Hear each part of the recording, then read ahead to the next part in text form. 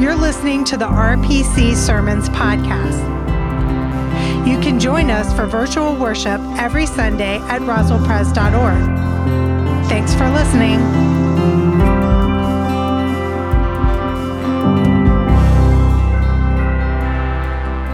Well, again, welcome to Roswell Presbyterian Church. It's great to be in worship with you this morning. I'm so glad you're here.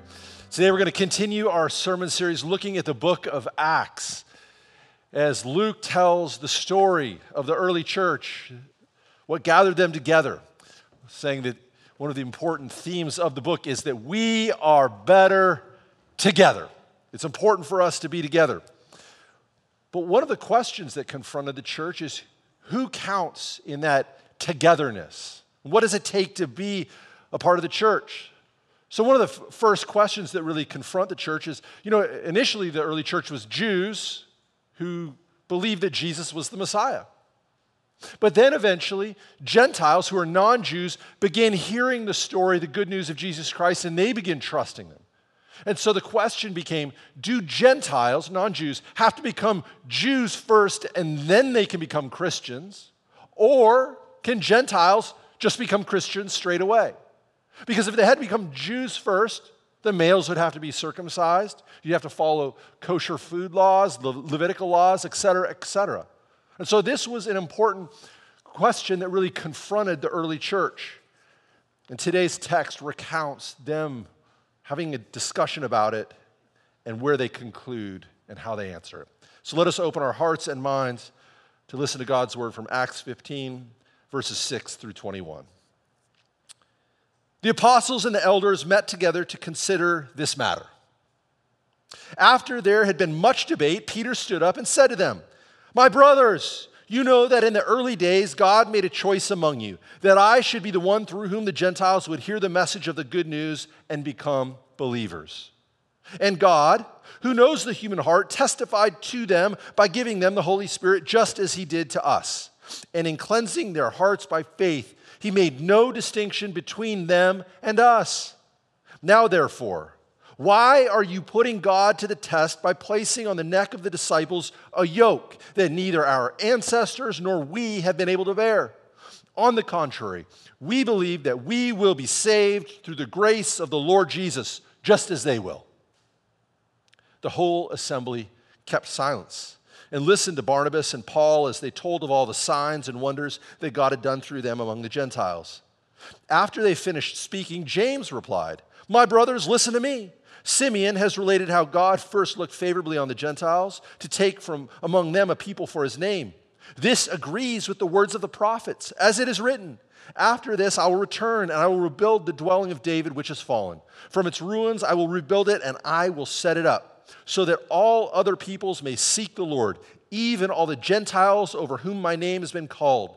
Thus says the Lord, who has been making these things known from long ago.' Therefore, I've reached the decision that we should not trouble those Gentiles who are turning to God, but we should write to them to abstain only from things polluted by idols and from fornication and from whatever has been strangled and from blood. For in every city for generations past, Moses has had those who proclaim him, for he has been read aloud every Sabbath in the synagogues." This is the word of the Lord. Thanks be to God. Let us pray. Gracious and loving God, we ask that in the next few moments you might be our teacher, that you, by your Spirit, might speak a word only you can speak. And today, Lord, I really do think it's true that we hear a unique word about the difference God revealed in Jesus Christ made for the early church, but also for us. Now may the words of my mouth, the meditations of our hearts be pleasing in your sight, our rock and our Redeemer. Amen. Every time I step into an elevator, I think twice. After the end of the Cold War, I was in college and went with a group of college students to Russia. We were doing culture camps there in Russia. We were staying in Irkutsk, Siberia, on the shores of Lake Baikal. Lake Baikal is the largest freshwater lake in the world. One day, a group of us guys wanted to go across town to see a family that lived in one of these kind of old, rundown communist apartment buildings. And let me tell you, the communists were not known for their beautiful architecture. Okay? We got on the elevator, the family lived on the sixth floor. And so we got on the elevator, and we hit 6. And this like rickety elevator starts going up, right? And then it starts to lurch and jerk, to shake. And then out of nowhere, it drops what feels like 1,000 feet. We're terrified. We're looking at each other going, this is it. This is how we're going to die. We're dangling by some communist thread, hovering over the abyss. And we didn't know Russian, so we couldn't call for help. No elevator engineers were with us, so we didn't know what to do. And so we said, we got to save ourselves. And so we pried the doors open. And then we could see there was a little ledge, and so we climbed out of the elevator and onto the floor to safety. We breathed such a sigh of relief. We're saved. We saved ourselves, hanging in the balance. We're safe. We saved ourselves. 6 months later, I was living in Seattle, Washington, working at Wolfgang Puck's restaurant as a busboy. I wiped tables, washed dishes, ran errands, and got made fun of. I also was responsible for taking the trash out at the end of the night. So one night around 11 p.m., I gathered all the trash, took it to the elevator, and I pushed B. Now, I pushed B because the trash compactor was in the basement. And so it begins to descend, and all of a sudden it begins to lurch and jerk, and it drops. And I thought, not again. I got lucky the first time. I'm going to die this time. I know I'm dangling from a thread that was given to the lowest bidder. And there I was dangling. So you know what I did? I tried to open the doors, but I couldn't pry these capitalist-built doors open. And there I sat. And this was before I had a cell phone, and so I'm really trying to figure out what I'm going to do. And then I look, and there's a telephone, and so I grabbed the telephone. And I call, and there's this operator. She says, can I help you? I said, I'm in Seattle, Washington, in an elevator at Wolfgang Puck's restaurant. I need help. I need someone to come save me. She says, sir, someone will be to you quickly. I'm sending a technician. Quickly was like an hour and a half. I sat in this elevator with the trash, mind you, waiting for someone to come save me. Eventually, the technician came, worked his magic on the outside, the doors open, I got off safely. I was so relieved I'd been saved. Spiritually, I think many of us assume that we are in elevator number 1, when in reality, we are in elevator number 2. Elevator number 1, we think we can help ourselves, we can save ourselves, but we are in reality in elevator number 2. There's nothing we can do to save ourselves. Before what we know now about him, he kind of gave a little window into his moral outlook. The writer and director Woody Allen used these words to describe our culture's spiritual predicament. He writes, more than at any other time in history, mankind faces a crossroads. One path leads to despair and utter hopelessness, the other to total extinction. Let us pray we have the wisdom to choose correctly. This is the human condition. This is our predicament. What can we do when we can't help ourselves? Sometimes we can pry the doors open and we can get to safety. But there are times we cannot get the doors open, when we cannot save ourselves. It is a tendency for humans to think we are in elevator number 1, when in actuality we are in elevator number 2. This is as true for us as it was for the earliest Christians. This is the question that confronted the early church. What do we have to do to save ourselves? What do we have to do to be saved? This is the religious question. Unless you do blank, you cannot be saved. The first century In his Jewish community, they were saying, well, you had to be circumcised, you had to eat certain foods, wear certain clothes. In our days, it's similar questions. Do certain things, believe certain things, go to certain places. This is the human predicament. How can we help ourselves? God, sorry about this. I feel like, God, did I say something wrong? I told you a few weeks ago that Pew came out with a study. 75% of Americans believe that the Bible says God helps those who help themselves. I keep reading in there, but I can't find it. This is one of the great misconceptions of Christianity. And this is not a new idea. This is as old as humanity. How can we save ourselves? How do we get ourselves out of the mess we're in? This has been one of the central questions that the church has fought over since the beginning. In the 5th century, a young Christian moved from the British Isles to Rome. He wanted to study law. He was a brilliant mind, gifted writer, and extremely self-disciplined. When he got to Rome, he was shocked by the moral laxity he witnessed. It so offended him that he gave away all his possessions and went to live in a monastery and became a monk. Ascetic lifestyle, quite severe. And this guy believed that this call of what to live as a monk was not the requirement, not the calling of just monks. It was the call and requirement of every Christian. He had a strict view of the Christian life, that if there were moral demands, we had to meet them. He had a famous saying. He said, since perfection is possible, it is obligatory. Since perfection is possible, it is obligatory. Pelagius thought it was possible for us to live a perfect life, to be completely sinless. All we had to do was try harder. If you work hard enough, you can be perfect. Pelagius was a best-selling self-help author in the 5th century. His most famous work was this letter he wrote to a young woman named Demetrius. Demetrius, she had been engaged. She came from a really well-off family, and she was engaged to be married, but she broke it off to become a nun. Her parents were devastated by this, and so they wrote to Pelagius, and they said, would you write a letter to Demetrius, our daughter, and convince her to leave the monastery and go and be married to this man? And to their horror, Pelagius said no. And he wrote her a letter encouraging her, saying, become a nun. You can earn spiritual rewards. You can live a perfect life.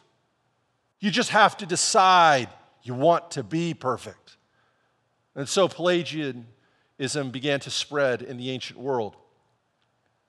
Then a great old bishop from Africa named Augustine stood up against this view. He saw it as both prideful and unrealistic about the human condition.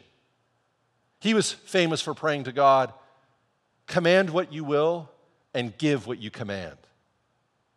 Beautiful. Command what you will and give what you command. Augustine, time and time again in his writings, you'll find he returns to this image of a breastfeeding baby.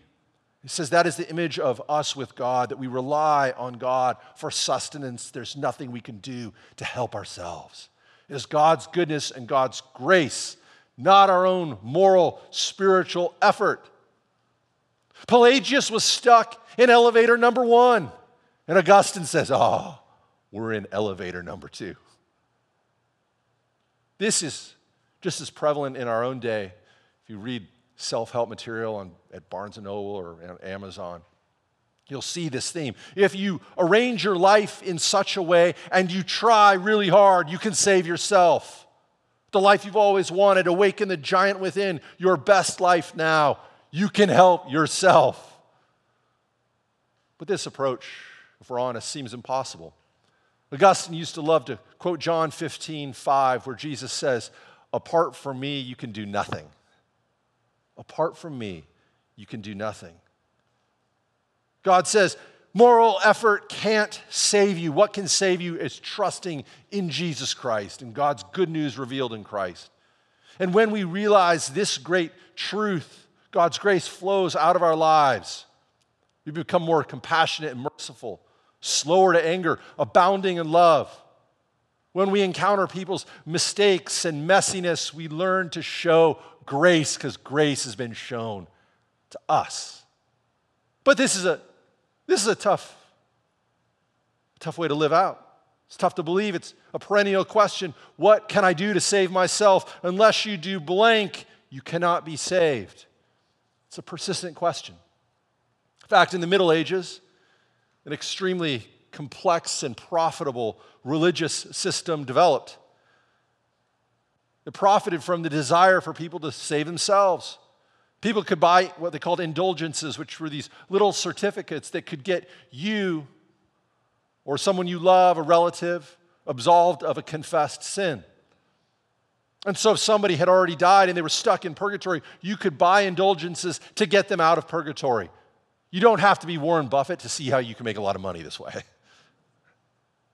When the church wanted to renovate St. Peter's Basilica in Rome, the Dominican friar Johann Tetzel went around selling indulgences. And like any ad man, he had a good slogan. He said, as soon as the coin in the coffer rings, the soul from purgatory springs. Unfortunately for Johann, his business took him to the parishioners of the great priest Martin Luther. Luther worried that these indulgences would distract his congregation from the true source of their salvation, God's grace.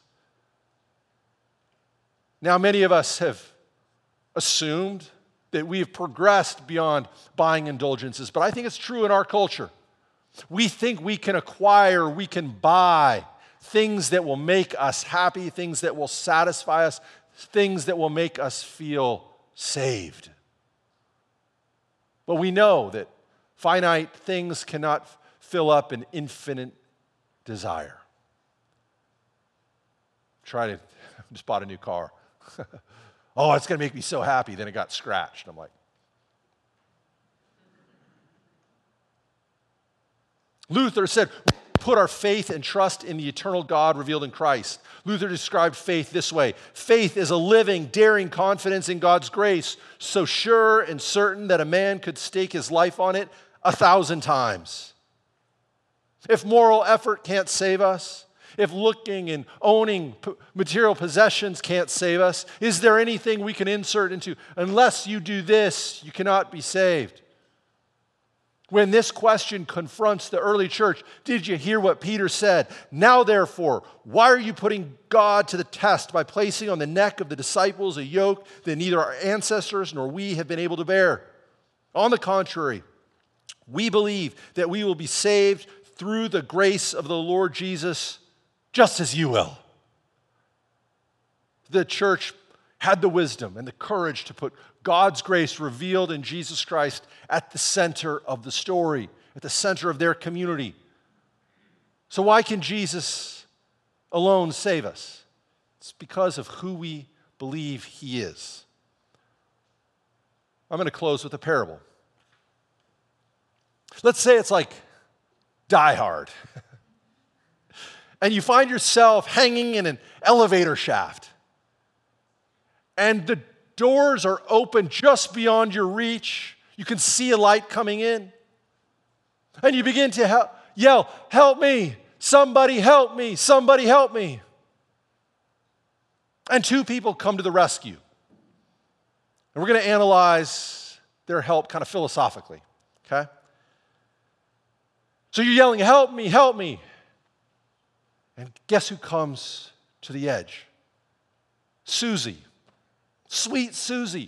She's a 4-year-old at the Roswell Presbyterian Church preschool. Everybody adores her. She obeys whatever her teacher says. She shares. She's kind. She's encouraging. Everybody loves her. She's so gracious and generous. Even now, in the elevator shaft, she reaches down. She says, here, take my hand. Do you take her hand? Why? Because she's not strong enough, right? No matter how sweet and kind and good and gracious she is, she's not strong enough to help. So there you are, dangling in the elevator shaft. So you continue to yell, help, help, help, and guess who comes this time? Your high school calculus teacher. You always knew he didn't like you, ever since he failed you. You also remember that he was a football coach, strong guy, but he always made fun of you, called you wimpy. So he walks over. There's a little shadow behind his eyes. And he says, "Here, take my hand." And you kind of go to grab it, and then he pulls it away. He says, "No, I won't pull it away this time. Here, grab it." Do you take it? No, you can't trust him. Is he good? Is he trustworthy? It's the same predicament in our spiritual lives. The only one we can trust is Jesus Christ, because God is powerful, but in Christ we also hear he is good. God is both powerful and strong and good and gracious and can help us. And if we will put this at the center of our lives and our community, this can transform us. It transformed the early church with Peter and Paul, transformed Augustine and Luther. It can transform us when we come together and put God's grace and goodness at the center. We are better when we are together. Let's pray. Gracious, loving God, we thank you that you are both strong and you are good. And Lord, we want to put our faith and trust in you, that you can save us when we can't save ourselves. Thank you for that good news, Jesus Christ. In your name we pray. Amen.